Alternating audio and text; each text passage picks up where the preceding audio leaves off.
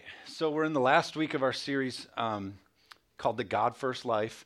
And the idea behind it is that the law of the first things, I believe, is still alive in Scripture. Like often you saw in Scripture, what happened with the first of things, God was very interested in. And so you'd hear the first of a new, the first of the firstborn of cattle, or the firstborn of your children, or the first fruits of your increase, or all these things.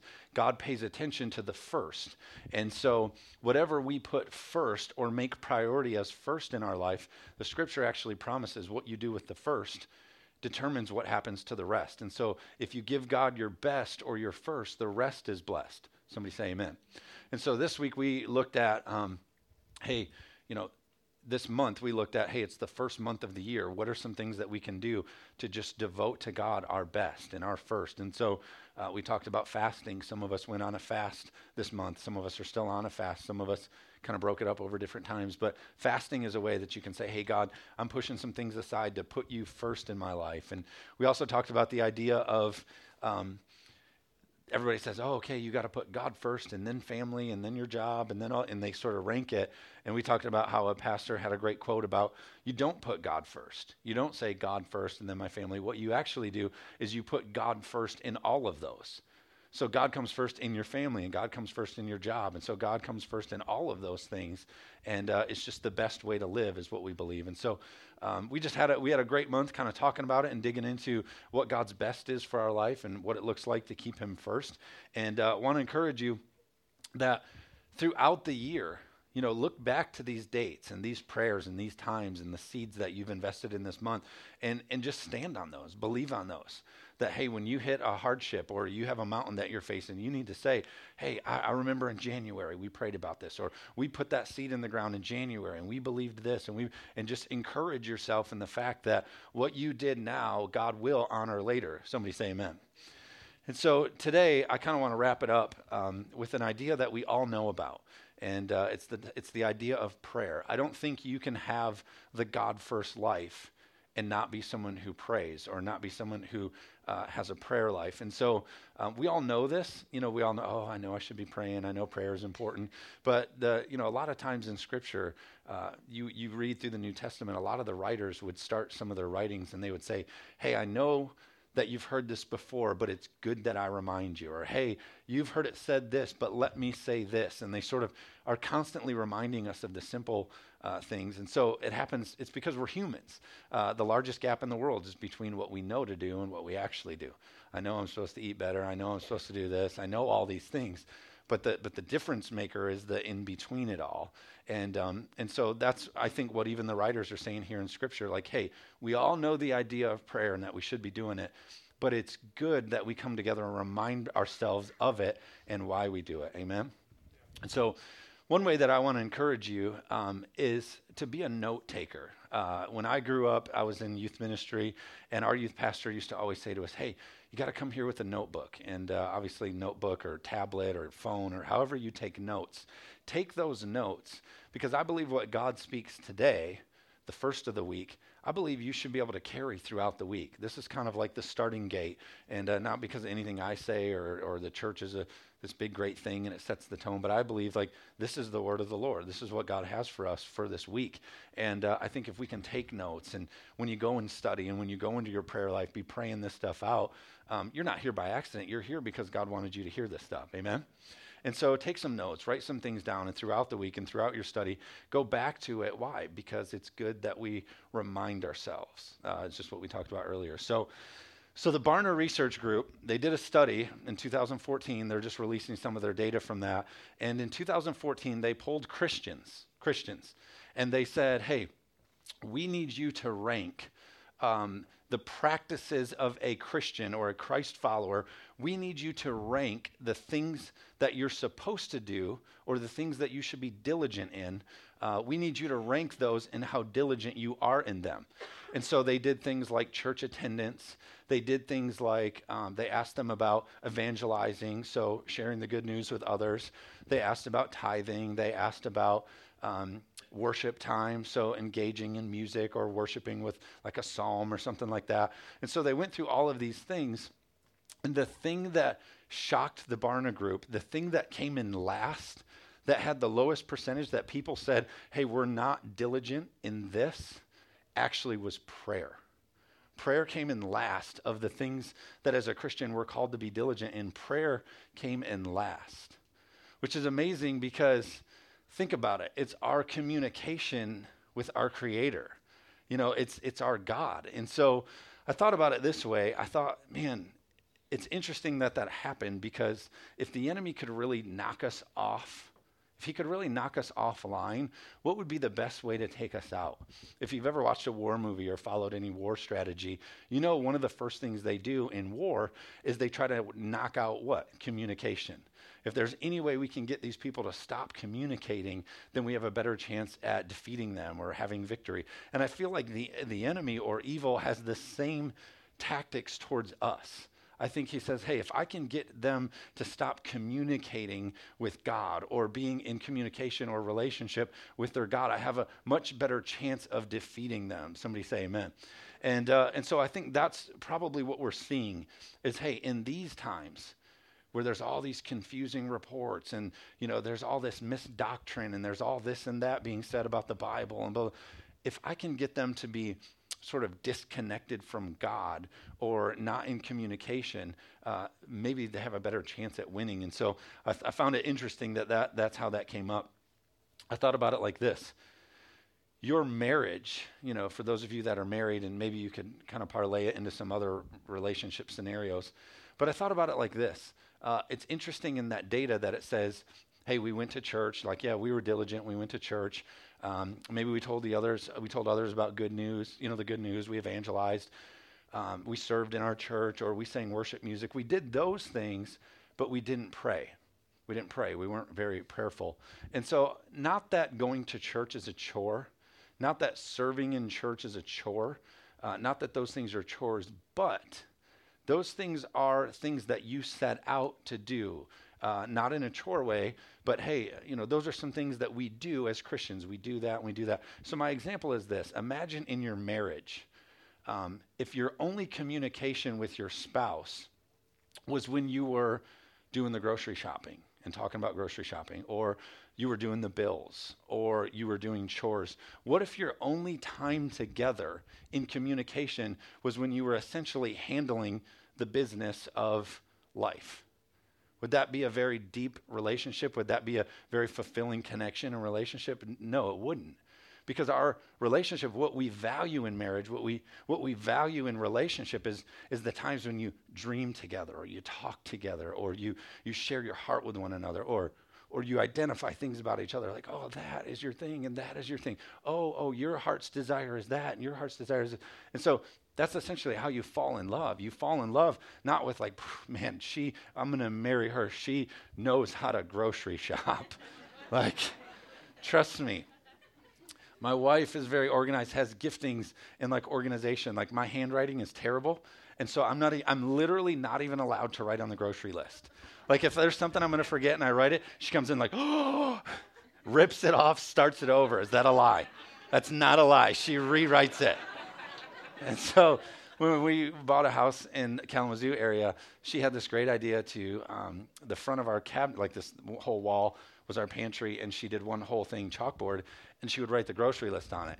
Well, like, I'm an instigator. And so you don't put a chalkboard in the middle of our kitchen and expect me not to mess it up, right?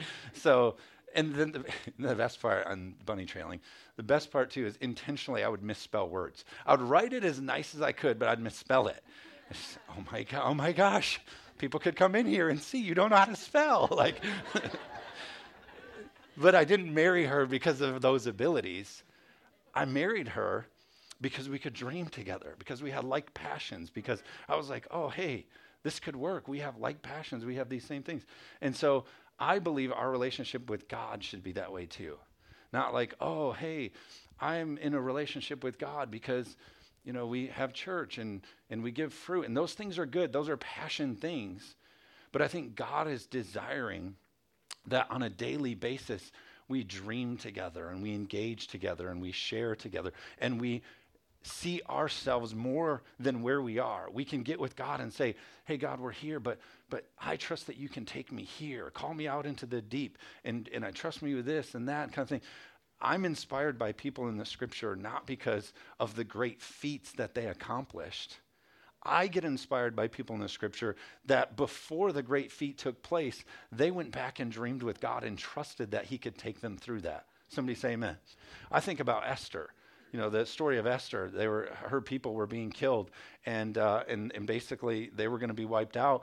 And she has this trust in God, this dreaming with God. She goes on a fast, and she begins to pray and intercede and talk with God. And he says, hey, I want you to go into the king, and I'll deliver your people. But the problem is, if you went into the king's court and you weren't invited, you would be killed on the spot. And so she has no invitation. She has no right or reason to be there, but she trusted and prayed and interceded and believed with God so much that she was able to walk in there. And the scripture says before she even got around the corner, the king was already saying, basically, if he held up a scepter, you were good to live. And so he holds up his thing and he says, hey, I don't know who's coming in, but whatever you want to the half of my kingdom, up to half of my kingdom is yours. It was incredible favor. So for me, the thing that's more inspiring is not the act of actually having the guts to walk through it, like, oh my gosh, but just the prayer life that she had, the connection that she had to God is a very inspiring thing. And I think that's where we're called to live. And I think as we talk about even the wild goose chase and reclaiming the adventure of, that's what I'm talking about. Can we be a people that trust God to do some miraculous things? But I think it all starts in our prayer life, in our communication, in our dreaming with God. Amen? And so we have to do more than just kind of go through the motions or the business of being a Christian. I think we have to carve out time to be in that relationship with God. Mark chapter 11, verse 24. It says, therefore, I say unto you, whatever things you desire when you pray, believe that you receive them and you shall have them. So we're talking about prayer. Here's an important thing about prayer. Therefore, I say unto you, whatever things you desire when you pray. That number one means you have to discover, you have to come up with, like, what are some of your desires for your life? You have to have a plan. If we're talking about the God first life, what are the desires in your heart? What are the things you want God to do in your life this year? What are the things you want God to do in your family this year? What are those desires? And then it says this, so therefore I say to you, whatever things you desire, and then it says, when you pray, assuming that, hey, we're going to be praying people. Like, it's important. If you want your desires met, you have to be a person who prays.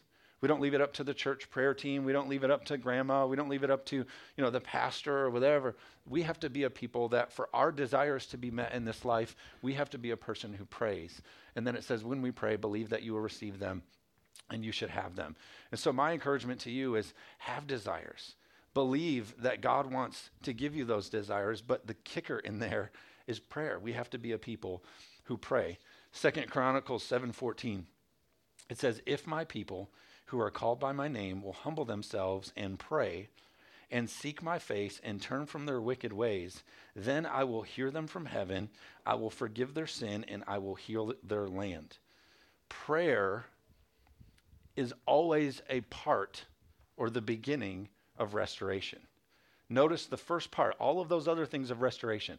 If my people who are called by my name will humble themselves and pray and seek my face, then all these other things will fall into place. It starts with prayer. It starts with this desire to be in relationship with God. We always talk about this. The last few weeks we've talked about, it's not about seeking the hand of God. It's about seeking the face of God. To be in the relationship, the full relationship with God that you're called to be in, it's not just saying, hey, God's going to get me that, and he's going to get me that, and he's going to get me that. I think church has done a bad job boiling Christianity down to like a blessings machine. Like, oh, come over to God and pull the lever, and he'll give you your 10 best life steps. And there's more to it than that. Just the relationship, seeking the face of God is a lot better than even the blessings of the hand of God. Amen? And so for restoration to take place in our life, one of the requirements is prayer. But notice it said this. It said, if my people who are called by my name will humble themselves and pray. Here's what I want you to catch this morning. The requirement of prayer was this. Just be humble. Just be humble. And so a lot of us get really caught up in the tradition of, oh, I don't know how to pray. I don't know how to say it like that person says it. And that person prays really beautifully. And that prayer.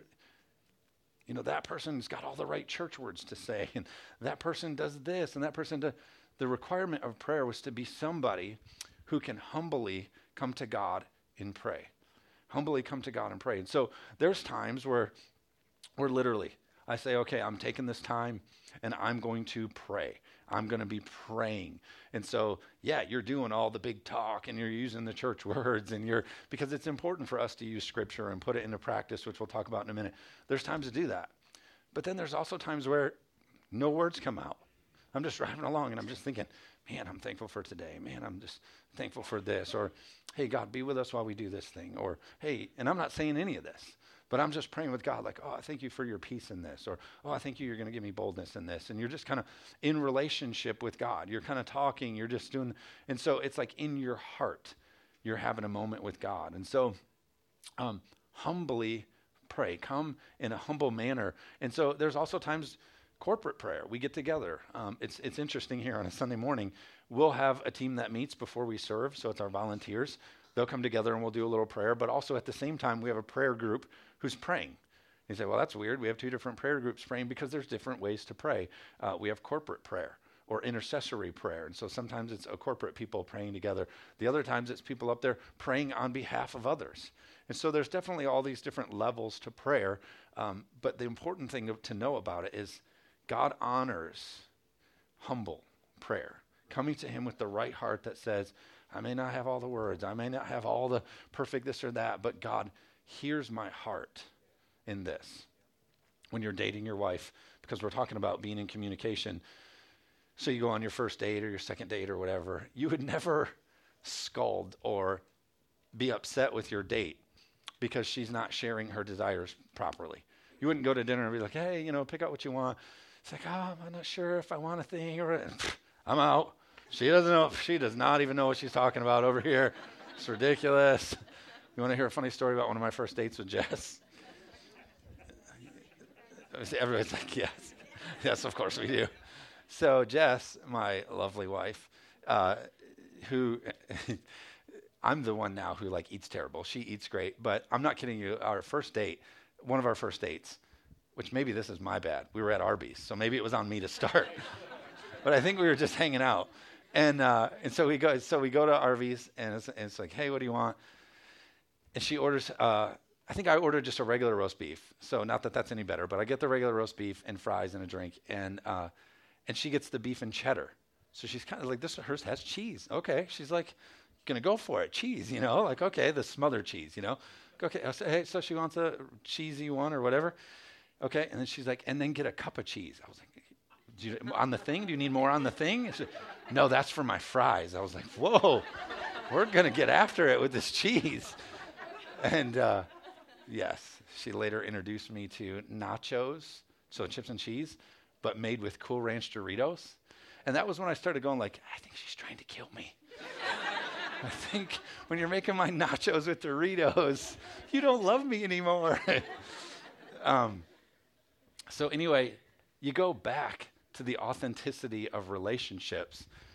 I don't believe that our God is in heaven going they don't know how to pray. They don't know how to say it right. They didn't talk long enough. I think God understands we know that because the scripture says he understands the desires of your heart. And it's about quality time. Amen?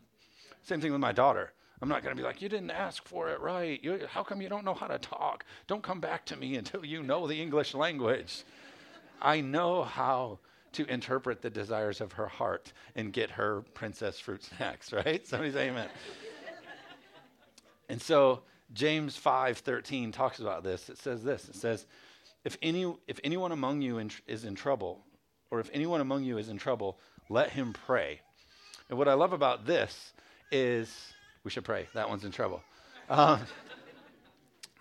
So here's the deal. If anyone among you is in trouble, let them pray. It's on us. It says, let him pray. Let us as an individual be a person who can pray. I think a lot of times too, we look to the pastor or we look to the church or we look to the prayer team, and all those things are good. We hope that you look to us because we want to pray with you. But a lot of times God has just put us in a position where you can do it. You can pray. God is there with you. And so be in a place where you can have this confidence that God's with you. He's with you when you pray. He's with you in the things. If it matters to you, it matters to God. Matthew 6:5 talks about this. It says, "And when you pray, you shall not be like the hypocrites, for they love to pray, standing in the synagogues and on the corners of the street, that they may be seen by men. Assuredly, I say to you that they have their reward." And so Scripture's talking about they're out there doing it just to be seen. They're posting it to their Facebook. They're making a big deal about how holy they are. Somebody say amen. And they're out there to be seen. They want people to know that, it's a big deal. And listen, I'm not against Facebook posting and all that. We do it at different church things here. But we all know the difference when people's heart are to be seen. You ever go to the restaurant, family's talking, wherever it gets to prayer time, all of a sudden the guy's voice gets like 1,000 times louder than just when he's in normal conversation because he wants the restaurant to know he's praying. We all know when somebody's like putting on the show. And so the Scripture's saying, hey, that's not what it's about. And the Scripture's saying that they have their reward. Being seen is their reward. Verse 6 says, but when you pray, go into your room, and when you have shut the door, pray to your Father who is in secret place, and your Father who sees in secret will reward openly. The point of that there is this: God wants your prayer life and your prayer time to be relationship with him, to be quality time with him. So it's saying, hey, don't get all caught up on the street corners and being seen or whatever. Go to a place where we can be together, where it can be about the desires of your heart and our time together. Verse 7, and when you pray, do not use vain repetition as the heathen do, for they think they will be heard for their many words. Verse 8, therefore do not be like them, for the Father knows the things that you need before you ask. The Father knows the things before you ask. So again, keeping it in relationship, marriage example. With my wife, she basically knows the way, the desires of my heart, or the way that I sort of do things. And so every time we communicate together, I'm not going over the same things. Well, honey, here's how I like it's me again. It's me here, Lord. And I desireth my scrambled eggs to be this way. And I don't put on this thing of like, oh, here's me and my heart desire. She's like, hey, eggs, like, how are we doing the eggs tonight? Is it like fried, or are we doing scrambled, or like, what are we doing with do you want cheese? No cheese? Well, if it's you, honey, we're doing extra cheese because putting the things on the cheese. Now that I think about it, I'm really going to out you. We went to the Fat Burrito yesterday, and it was at about 10:45. So my CrossFit friends were actually doing their workout, and I was at Fat Burrito. And it was 11, actually. I saw them leave, and I was like eating nachos. And Lord, forgive me because I don't care. But so she got nachos yesterday, and what kind of cheese did you get on it? Both. So she got both. Because they have the cheesy, like the sauce, and then they have the shredded. And I was like, oh, I'll have the shredded. And the guy was like, well, what about you? And she was like, both. Pregnant. Here, I can do it. She's just walking in all kinds of favor over there at the burrito. So back it up to a holy moment. God knows who you are. He knows how you operate. He knows the desires of your heart. And so in prayer, I think we waste a lot of time almost like reintroducing ourselves, and God, it's me here again. And, I got the kids, and, those kids, we need help with those kids. And, just get into it with God. Like, hey, God, love you. I'm thankful for everything in my life, and here's where we're at, and da-da-da. Come humbly, not with all these words and vain repetitions and all this waste of time. Do you be your relationship with God, because that's his desire. Go into a place where you can be together. Matthew 7:7 says, ask and it will be given to you. Seek and you will find. Knock and the door will be open to you. God's promises to you are that when you ask, it will be given to you. James 4:1, it says this: where do war and fights come from? Where do war and fights come from among you? Do they not come from your desires or pleasure? Verse 2, you lust and do not have, you murder and covet and cannot obtain, you fight in war, yet you do not have because you do not ask. So much of evil in so many ways that we get off track and we miss and we get into this kind of stuff is simply because we have desires that we try to make on our own. we try to make happen on our own. So instead of going to God and seeking God and seeing, we say, hey, what can I make in my own world? What can I make up by my own hand? And the scripture's saying we have all these things that turn into war and battle and all these kind of things. It's saying you have not because you don't ask. It's basically saying like you go out and you do a lot of damage because you're not taking the time to just seek God about it in the beginning. Somebody say amen. 1 John 5:14 says, now this, 1 John 5:14, now this is the confidence that we have in him, that if we ask anything according to his will, he hears us. So here's the kicker. Here's the one thing that you kind of need to know in prayer, is it says this. It says, this confidence that we have in him, that if we ask anything according to his will, he hears us. So in prayer, there is one important step in that one thing as far as like a routine or one thing you got to, and that's knowing the will of God. You say, oh, how do I know the will of God? Well, if I were to leave you a will, so I'm passing away, I'm leaving you a will tomorrow, what would I do? I would get out paper and I would write to you instructions or my words. I would leave for you my desires for your life. I would put in words. God did that same thing. That's called the scripture or the Bible. God's will for your life is written in his word. Somebody say amen. So to pray with confidence according to his will, it's lining yourself up with the words of God, the Bible, the word of God. So if it's in the Bible and God says it's for you, go for that. God's got that for you. You pray those things out. And the scripture says, according to his will, he'll then hear us. 2 Corinthians 1:20 says, for all the promises of God are yes and amen to the glory of God through us. Your prayers will be answered, and your prayers, and obviously, oh my gosh, you said every prayer is going to be answered, and then people die and things happen. Yes, and I don't have the answers for you for that, and I'm totally comfortable saying that, just so you know. But the scripture says that the promises of God are yes and amen to the glory of God through us. When we pray according to God's will, not only does it bless our life, but it gives glory unto God. Amen? That's like the design, is when we pray, God wants to bless us, and through that blessing, it gives glory unto him. Travi, you can come play. I thought about this, kind of in closing. Ephesians 5:17. I know this is a lot of scripture, but I'm glad you're writing it down. Ephesians 5:17 says this, therefore do not be unwise, but understand what the will of the Lord is. Ephesians 5:17, therefore do not be unwise, but understand what the will of the Lord is. Listen, we don't read books, we don't do Bible studies, we don't come here on Sunday and talk about the Word of God. We don't do those things just so we have something to do. All of those things are steps that we take to help us interpret and understand what the will of the Lord is. So a Bible study and those kind of things and book studies that we go through in our fellowship together, we're all in this together learning what God has for our lives so that we're not unwise, so that we know what the will of the Lord is. And here's why it's really important. Because Jeremiah 1:12, it says, then Jehovah said unto me, you have well seen, for I watch over my word to perform it. You can pray with confidence, and you can pray with excitement, and you can go into your prayer time with God knowing that he is a God up in heaven waiting to perform what's his word. So you say, oh God, I got this thing, and you take the will of God and the words of God and you pray those into existence, or you pray those things out, and you have a God who's up there saying, yeah, I can't wait to do that. Yeah, I'm glad you're claiming to those promises. Yeah, I'm glad you're cashing in on that, because God wants what's best for you, but we have to jump in on it. So I just love that. We have a God who's up there waiting to perform all the things that he promised in his scripture. My last thought is this about prayer. 1 Timothy 2:1 says, I urge you, prayers, intercessions, and thanksgiving be made for everyone, for kings and for all those in authority, that we may live peaceful and quiet lives in all godliness and holiness. As Christians, it is our responsibility to pray for our authorities.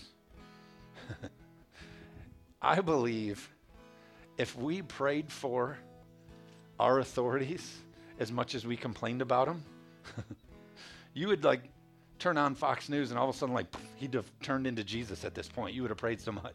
As much as we complain about authorities and structures and governments and all this kind of stuff, as much as we complain about it, if we turn that much time into prayer for them, I think we'd see a lot better success. That deserves a good amen. Somebody say amen. Okay. So our responsibility here, the word was urge. I urge you, prayers, intercessions, and thanksgiving be made for everyone, for kings and for all those in authority, that we may live peaceful and quiet lives in godliness and holiness. I'm not taking a stand on one side or another. That's not my way of saying like I condone or I'm just saying regardless, we pray for authorities because we're urged to, because it promises peaceful, quiet lives in godliness and holiness, which is all of our desire. Amen? A couple thoughts here. Leaving. These are some good things to write down. There's a statement that I heard when we were planting this church.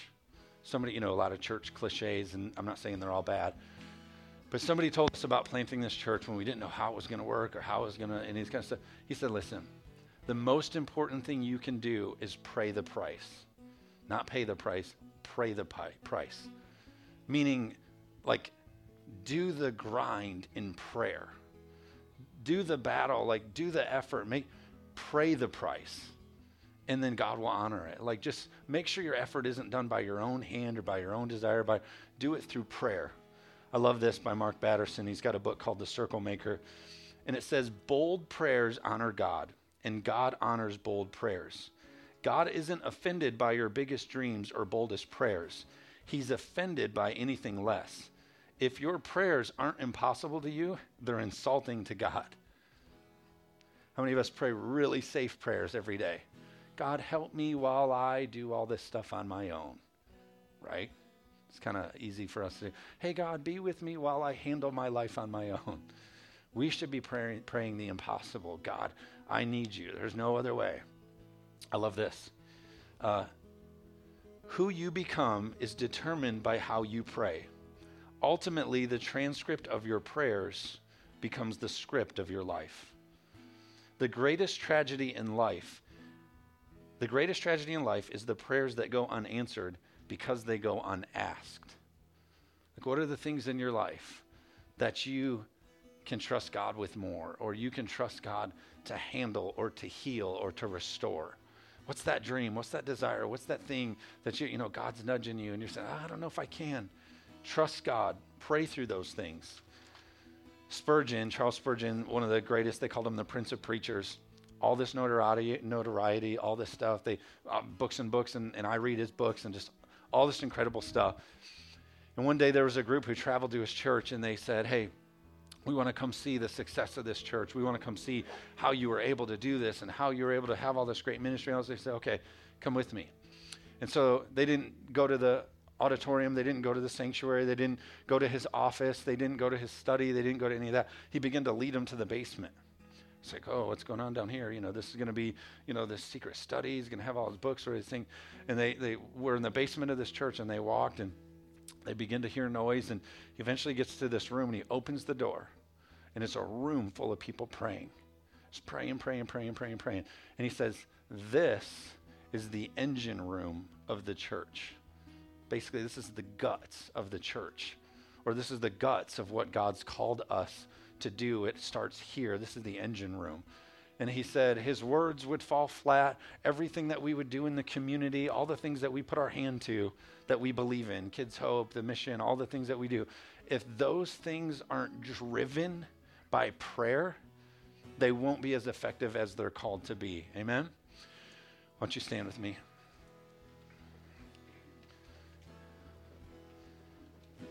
The engine room of your life, of your family, of your job, the engine room of everything that you put your hand to, your business, your goals, all of that, the engine room of all of those things should be prayer, should be taking time to pray. And again, not these big mumble jumble, but hey, God, let's spend some time together and dream and talk and have passion and make yourself alive in me so that I can be your hands and feet and be the people we're called to be. Amen? Let's pray. Why don't we all bow our heads and close our eyes? If you're in here this morning, there's actually one of the most important prayers you could ever pray. It's called the prayer of salvation, or some people call it the sinner's prayer. But basically, it's a prayer that you make a decision to choose Jesus as your Lord and Savior, or it's a prayer that you pray to become a Christian or a Christ follower. What I love about the prayer is, again, it lines right up with this scripture and the things we talked about. It's not this big mumbo jumbo, like routine thing you have to do. The scripture says, all who call upon the name of the Lord shall be saved. If you confess with your mouth and believe in your heart that Jesus is Lord, you're saved. Your sins will be forgiven. You'll be on your way to heaven. So maybe you're in here this morning and you say, I've never prayed that prayer. Or maybe you've prayed that prayer before and you say, I need to get back to that. And you want to re-pray that prayer. You want to make a recommitment to God. What's awesome is you can do that this morning. You can pray your best prayer you'll ever pray right now this morning. I think it's a great way to start this idea of prayer. And so I'm not going to have you leave your seat. I'm not going to have you come forward. I'm not going to have you join a class, nothing like that. What I'm going to have you do is on the count of 3, I'll have you just raise your hand. And then as a group, all of us will pray together. And so you won't be singled out. You won't be embarrassed, nothing like that. But as a group, we'll all pray this prayer that I believe can change your life. So with every head bowed, every eye closed, nobody looking around, just between me and you and God, if that's you, you say, I want to pray that prayer. I would love to pray that prayer of salvation and choose God. If that's you, on the count of 3, just raise your hand. 1, 2, 3. Anybody? I see that hand. Anybody else? See that hand? Anybody else? Awesome. You can put your hands down. Here's what we're going to do. If you raised your hand, just like what I talked about, you have to believe in your heart. God sees and knows the desires of your heart. And today you're saying, Lord, I choose you to be my Lord and Savior. What we're going to do is you're going to repeat after me, but I want you to know this. When we're done with this prayer, your life is forever changed. You're going to be on your way to heaven. Eternity is sealed with God through your choice that you're making, your confession of Jesus as Lord and Savior. So pray this prayer really strong with me in your heart, and we'll all say it together. Let's say this. Say, God, today I choose you to be my Lord and Savior. Forgive me of my sins. Help me to walk with you. In Jesus' name, amen.